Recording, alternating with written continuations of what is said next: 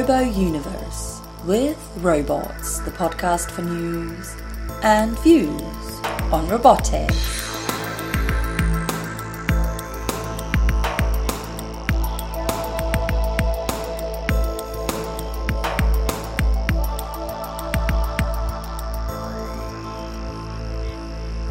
Hello and welcome to the Robots podcast.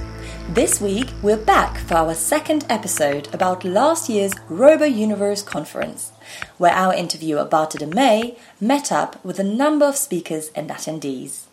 In today's episode, his interviews will cover drones, artificial intelligence, and 3D printing. So let's get started with Barte's chat to Professor Douglas Stowe from San Diego State University, with whom he discusses his research into aerial drone imaging, which is used to determine land use change over time. Hello. Could you please introduce yourself? Yeah, my name is Doug Stowe. I'm from San Diego State University. Sorry. Okay. Could you tell me about your research and where you do your research? Sure. So I'm a professor of geography at San Diego State University. My research field is called remote sensing and image processing. I'm in a geography department, so we are on the interface between GI science technology and geographic applications. Most recently, actually most of my career, I've worked on what's called multi-temporal remote sensing, which deals with imaging from satellites and aircraft by taking images over time and analyzing those imagery, quite often to look at land surface dynamics, changes in the land surface, possibly to infer flows or movements of things. And my doctoral dissertation was on trying to model surface circulation of ocean currents from remote sensing images, but in the last 35 years or so I've worked more on land terrestrial type processes, land use, land cover change, vegetation change, vegetation monitoring, like that. And how do you gather your images and your image data? Well, we rely mostly on other systems, like satellite systems that are government-run or commercial, airborne data, some of the, like the U.S. Geological Survey, digital ortho images, things like that. But we've also been involved with developing fairly low-cost, flexible aerial imaging systems to provide a means for fairly high-resolution mapping and monitoring applications, sometimes just in support of satellite analysis as kind of a calibration and validation component. And could you tell me in detail what the low-cost aerial solutions are? Sure. So most recently it's in UAV or drone imaging. We've both with fixed wing and rotor craft using fairly small cameras. A lot of our work is with vegetation, so we try to utilize visible near-infrared, so color infrared imagery.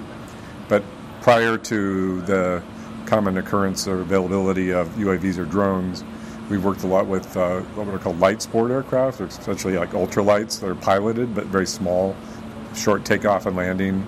They're pretty flexible, and you can put in off-the-shelf cameras, some of which may be modified to be near-infrared sensitive. So some of these are single camera, single chip color infrared, and others are multi-camera visible near-infrared that are synced together. Some of that color infrared imaging goes back about 25, 30 years. We've been doing that, flying a little color infrared TV camera basically on a Cessna aircraft. We used to do that up in the North Slope of Alaska to get imagery in remote areas for some of our work on Arctic tundra ecosystem. And so what is the purpose of gathering this information? Well, we're partly involved in the development of the techniques for imaging and processing and mapping, and so there's a technical side, but also an applied side. So, for instance, I mentioned the work on the North Slope of Alaska. There we're interested in over the last 3 decades or so of warming, on changes in the vegetation distributions, changes in the melting of permafrost, and how that's affecting both the ecosystems in terms of the plant types that are growing there and their abundance, but also things like greenhouse gas uptake or release, as an example. More locally in the San Diego area, we've done things like monitoring for vegetation habitat zones. So these are areas that are preserves that are not to be developed for, say, residential usage. They might be used for recreation, but they provide habitat for some of the rare endangered plants. And so we're monitoring the kind of condition of that, whether or not the vegetation is suitable to maintain habitat for, say, rare endangered birds and reptiles.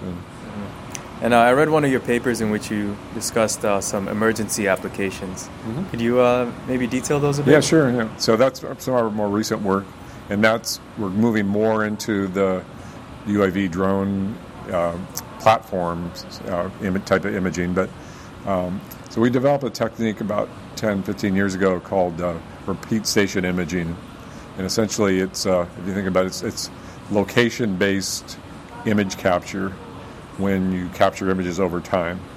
So if you can get a plane and the sensor essentially back to the same location of the sky repetitively when you're taking imagery over time, it's a lot easier to register the images, to co-align them.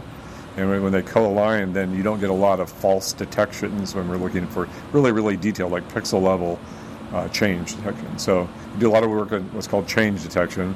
But in the case for post-hazard damage assessment, we feel that there are certain types of infrastructure that may be like a hospital, communication towers, communication facilities, that are really, really important to the emergency response effort. For instance, an emergency manager wouldn't want to send, during triage, send ambulances to a hospital that had been evacuated or had been ruled to be damaged to the point where they didn't want to send any patients. So you might need to know that, but it may be inaccessible, it may be out of communication. So for those types of facilities, it could be useful to have imagery, what we call pre-event imagery, kind of in the bag. And so we've captured that imagery, we've captured their GPS locations of where the stations were, where the sensors were when we fired the camera. And then if there is some kind of event, then we try to refly that, preferably with the same sensor. Doesn't have to be the same platform, but you refly it back to the same locations. And the post-event, the time 2 imagery, if you will, can be very rapidly aligned and change detection. It can almost be done in a real-time sense. And so you have the ability to identify damage as basically a change because you have a reference to the pre-damage condition. Sometimes it's difficult to tell if something's damaged because we don't know what it looked like in the first place. Especially when there's real subtle things like cracks and rubble piles and things like that. So we're still developing the technology for doing that and at the same time trying to demonstrate it, for instance, to the Department of Transportation, who for them critical infrastructure of things like bridges and really key highways, which would be the routes that emergency responders would take. But other types of things would be like dams that could create a secondary hazard. So if a dam is shaken in an earthquake and it fails, or it has cracks and it potentially could fail, that may be something you would want to know the structural integrity almost immediately. And what are the time spans between these the images that are being taken, and what are the resolution of these images? Can you make out cars, people, buildings? Oh yeah, cars, people. I mean, we're trying to find cracks, right? So cracks, of course, would be manifested in different sizes, but they're on order of the size of a pixel, and that we're working mostly with about 3 centimeter resolution. Sometimes it might be better to get down to closer to 2 or 1, but depending on what the real damage type of potential is. But that's sort of the nature of it. So this is a very challenging thing, is to get images to line up pixel by pixel over time and have them within a pixel or two when the pixels are an inch to, or in this case, close to a couple of inches, or 3 to 6 centimeters. So that's a challenge, and especially when you have a lot of relief in the scene. because relief displacement makes it difficult to align the images. And what is relief displacement? So relief displacement has to do with the angle of the rays incident and the look angle. And if there are vertical features that are essentially closer to where the sensor is, then that's a different path length. So it changes the scale. You can think of it as like when you're flying and you're looking out the window and you're seeing the side of a building here, and then you're seeing the top of the building. You know, that the buildings look like they're leaning on the imagery. That's relief displacement. Yeah. And to an autonomous system, they would look like completely different objects. When you're looking from different directions, yes, they're going to be leaning in different directions. It's hard to get them to line up. But if you repeat the image station, you've replicated the view geometry. So the second time you come over, things are going to be leaning in the same direction. So it's fairly easy with image warping techniques to get those images to co-align or line up, or register, as we call it. Mm-hmm. And do you use any image processing to identify what landmarks are? Like, this is a building, this is vegetation? Right, yeah. So in the auto matching, it finds features that co-match. That's the whole part of photogrammetry, the structure for motion that's been made popular because of UAV imaging. And that's auto matching temporally? Yeah, it's finding the same features on sequential images and matching those up. Those match points provide the calibration for the warping function. So that's once we get them to line up, then we do the change detection part, which it can be something as simple as just taking, differencing or subtracting the values. So anomalies on the image changes are going to be anomalies of the image brightness values, the digital number values. And so if something was a rooftop and now it's got a crack, that crack is a lot darker, and that crack is darker, but there's several pixels that are contiguous, right, that create a crack. So we're looking for those kind of features in a semi-automatic fashion. Okay, and are there people who also pore over the image data after the autonomous system is flagged? Yeah, that's a really good question, yeah. So rarely would you ever rely on an automated routine. But if you can alert the image analyst, the person you're talking about that's doing this, it's going to make the actual judgment. If you can alert them to what to look for, right? And without doing it, without having 1,000 more false detections, it just has them look at everything, right? That's the challenge. And that's the biggest problem with misalignment, is that you just get a lot of false detections. You know? So you mentioned cars, yeah. We can see cars, no problem. But cars is a noise source because cars are in one image and not the next. So they're going to show up as an anomaly. Here's the difference. So you got to have routines that screen out the cars. The other big issue are shadows, because it'd be very rare that you would come back with exactly the same illumination condition. So shadows go in different directions, and that causes a difference in brightness between times. So that's what we're working on routines to minimize that effect. So do you then deploy the drones or the other image processing platforms at same time of day to minimize these differences in lighting and shadows? If you could, but if seasonality has a lot to do with it, right? So if your time one imagery in the bank was captured in March, and now the earthquake happens in the middle of the summer where there are fewer shadows, even if you go the same time of day, you're going to have different shadows. So 15-minute difference in illumination. We do a lot of testing to come back around, get it? Just little changes like that could cause big apparent differences in the brightness. So, but morning and afternoon, shadows are going different directions. That, we create these registered image sets, and it looks like when you flash back and forth, you kind of flicker to look for the change. It looks like everything's not lining up, but it's just the shadows are going in different directions. So. And what's the timeline for how long it takes for the system to flag any changes from when the images were taken? Can this be done in real time? It can be. We're not there yet. I mean, we're getting close with the auto matching routines and the registration routine. But even if you could, register, do any kind of shadow correction, and the change detection automatically, which can be done very rapidly. Quite often the issue then is the delivery part of it, right? So do you have a telemetry system on the UAV? That's really not supported right now, at least in the civilian domain. So you still have to land the system back.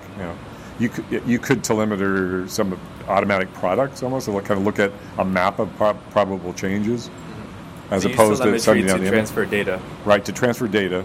But are you transferring the imagery? Or are you transferring some kind of derived product, like a map of where we think the changes are? Which means all of that would be done on board, the processing. So that's where we're going, but it's not. We don't have that. I don't think anybody else has that right now. And this repeat station imaging, by the way, is maybe the only way you could truly do real time, because to get images at that high resolution lined up so that they don't have misregistration, the typical solution to that is a photogrammetric one, where you take one image and you have a surface digital elevation model, and you correct for the relief displacement, and then you have an independent image, and you do the same thing, and then you hope they line up because they're both been mapped, right? And they don't line up quite as well as if you go through this more explicit registration, where we capture from the same location and register by matching points. You can still do the ortho rectification, but you do it together with the images together rather than independently. All right, thank you very much. Yeah, sure.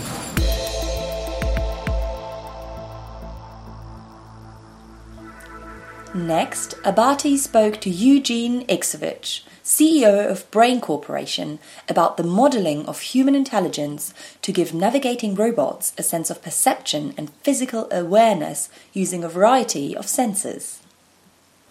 Hello, could you please introduce yourself? Hi, I'm Eugene Iksovich, founder and CEO of Brain Corporation.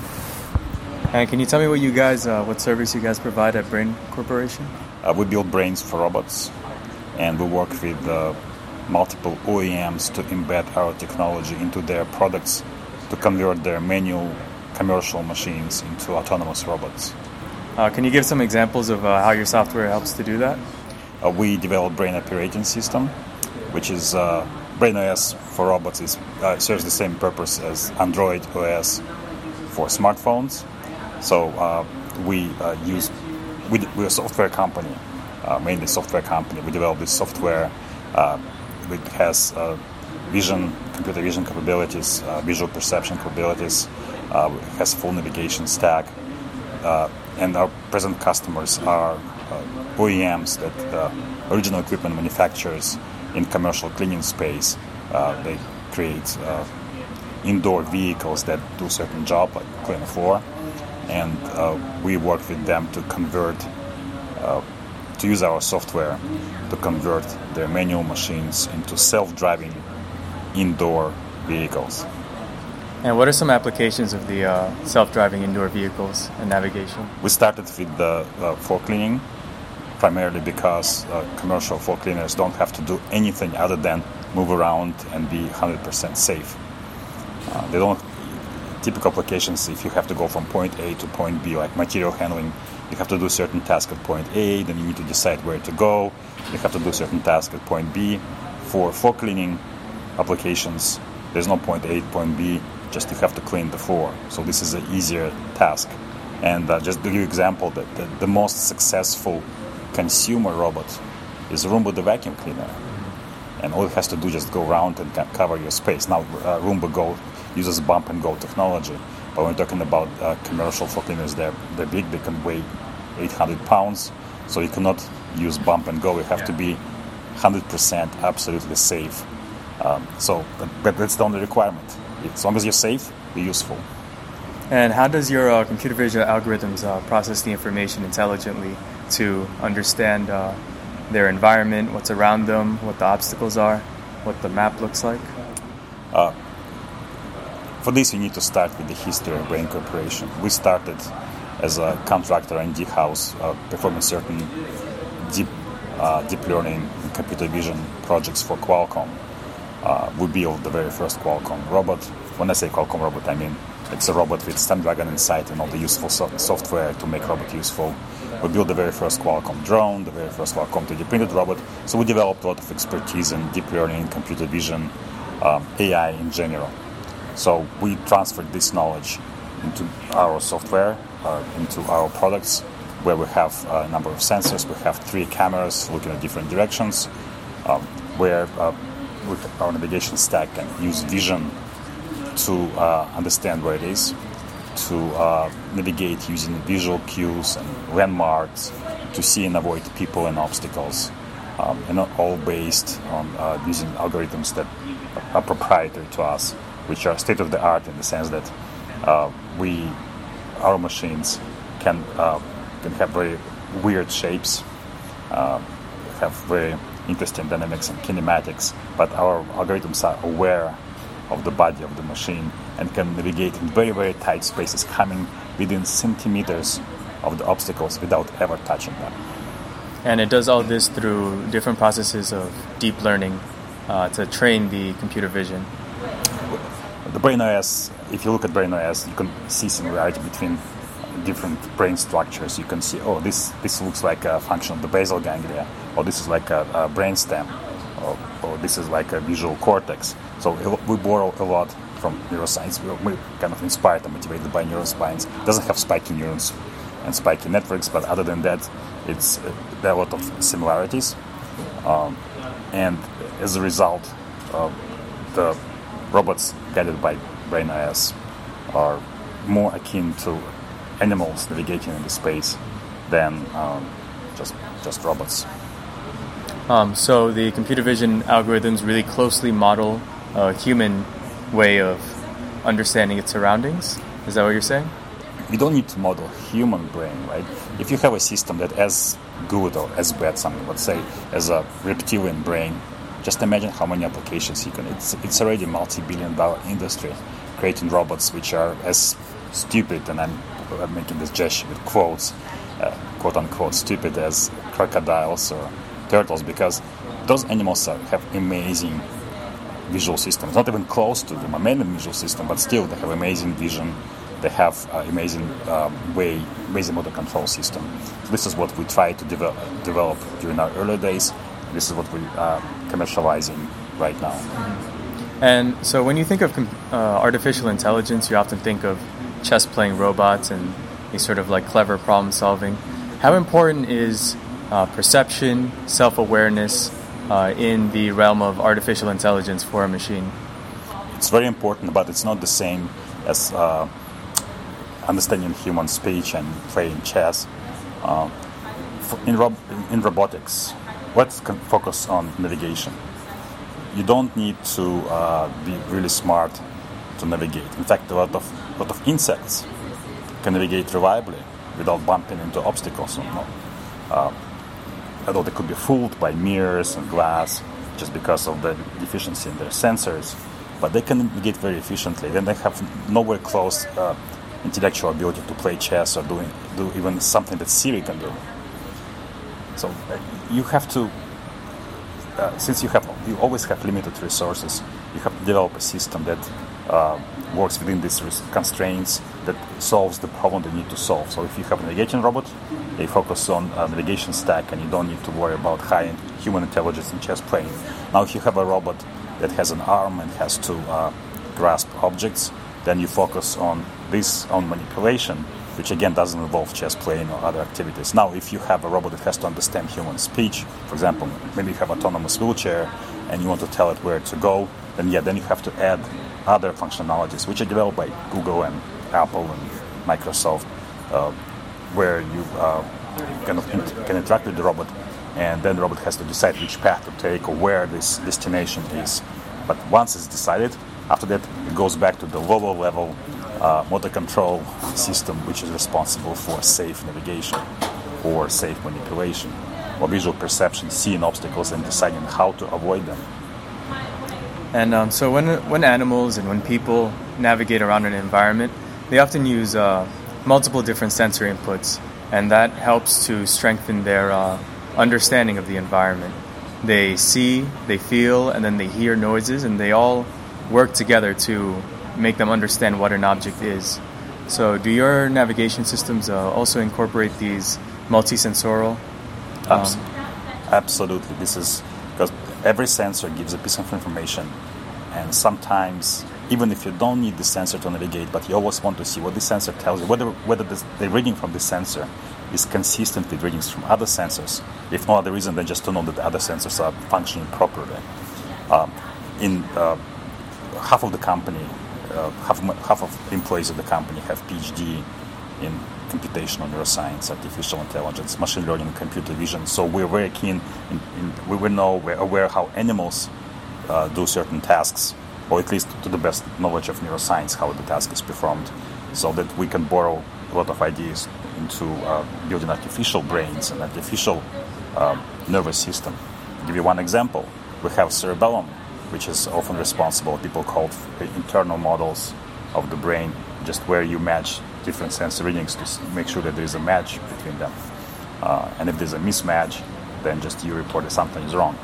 And a typical example, when there is mismatch between your vestibular organ and your vision, which often happens on shapes and it results in motion sickness, in animal kingdom, this typically results of animal eating poisonous food. Therefore, you have to empty your stomach, right? So there are certain reactions when there is a mismatch. We do exactly the same thing, other than instead of emptying your stomach, we know that if there's a mismatch between reading of certain sensors, then some of the sensors are broken. Therefore, the machine is no longer safe to navigate. We also know that sometimes you need to get the full context of where you are, what surrounds you, to make a decision where to go. For this, you can use either sensor fusion algorithms or use other ways how you can combine readings from different sensors and with different modalities to make the best decision. Thank you very much.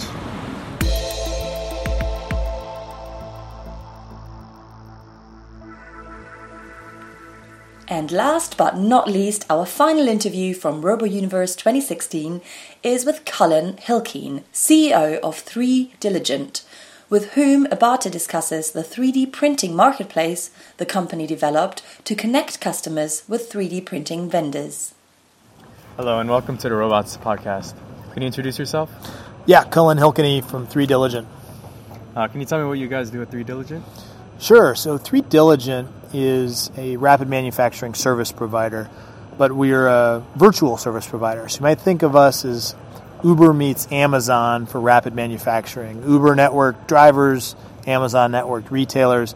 We've networked contract manufacturers who've invested in heavy-duty, industrial-grade rapid manufacturing technologies, especially 3D printing. So in a single online web interface, you can submit a request for quote.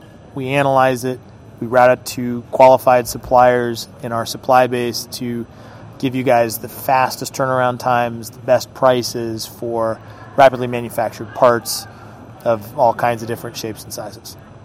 So you guys specialize in 3D printing. Do you keep any 3D printers in-house? Or? We do. We have one printer that we keep in-house for kind of knock-around fun prototyping type applications.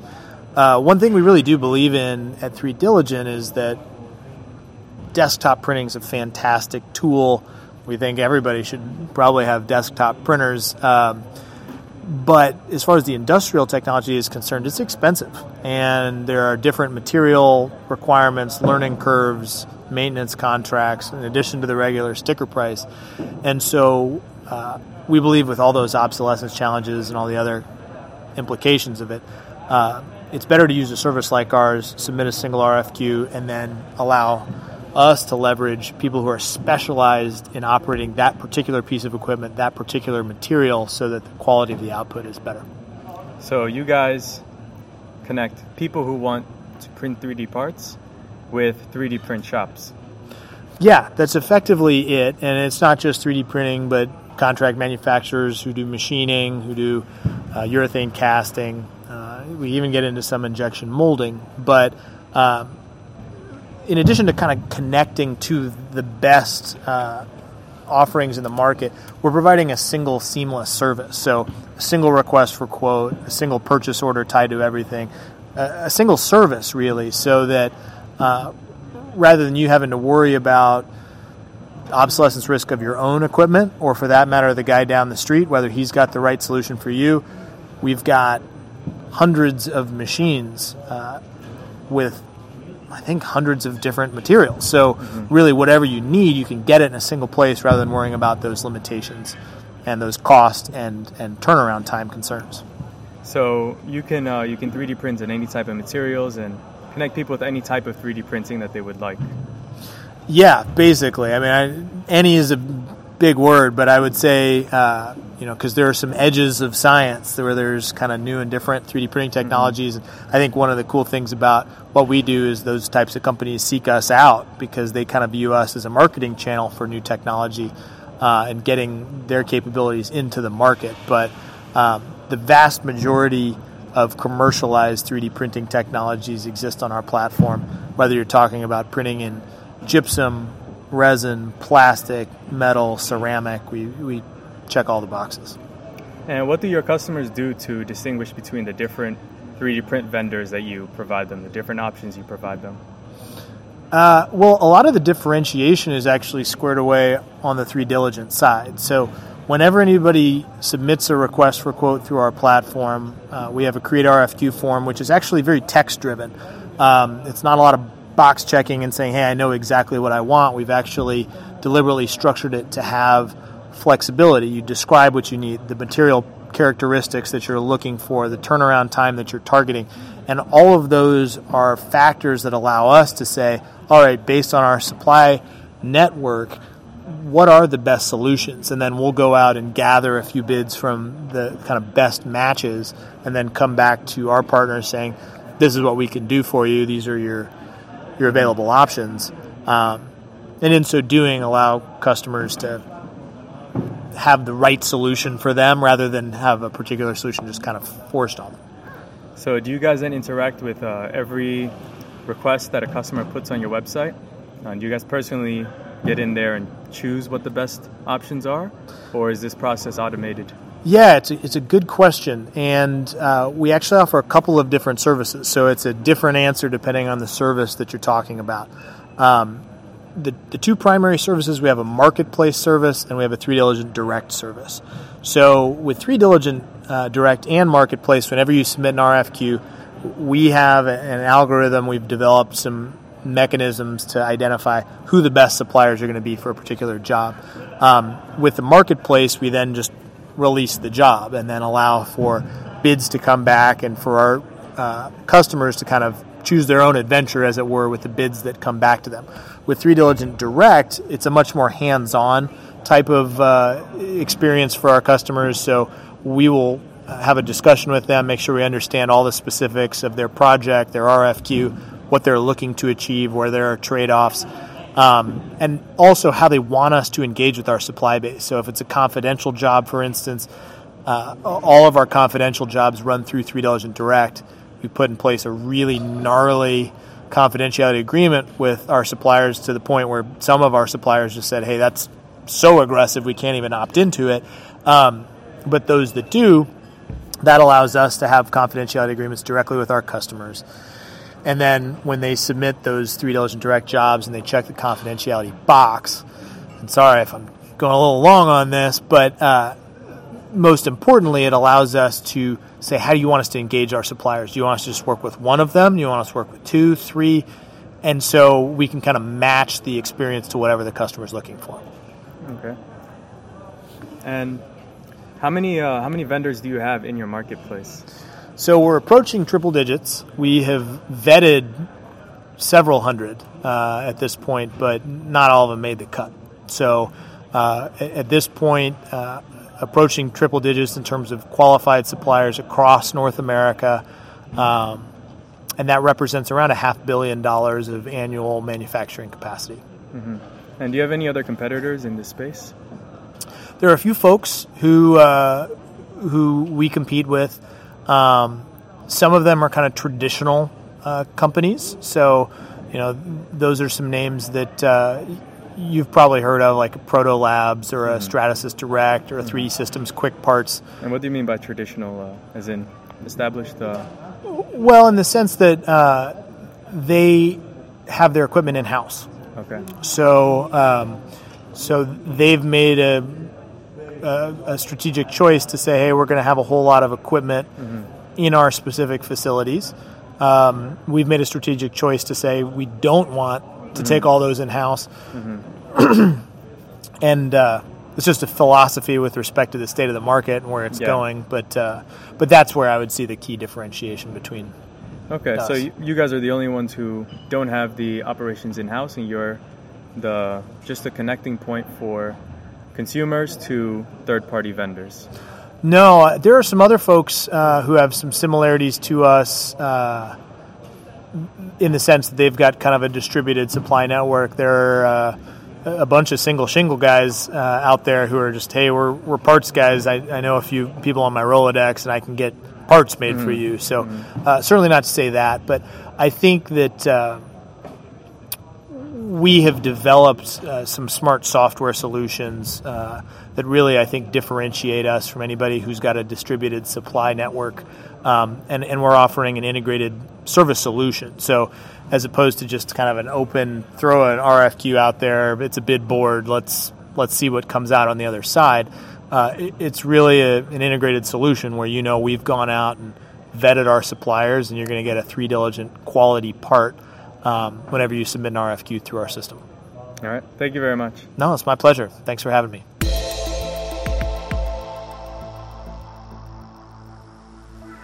And that's it for today and for our coverage from RoboUniverse 2016. We hope you enjoyed this insight into practical applications of robots and intelligent systems from the experts at the conference. As always, you can visit robohub.org for more information. We'll be back in 2 weeks' time. Until then, goodbye.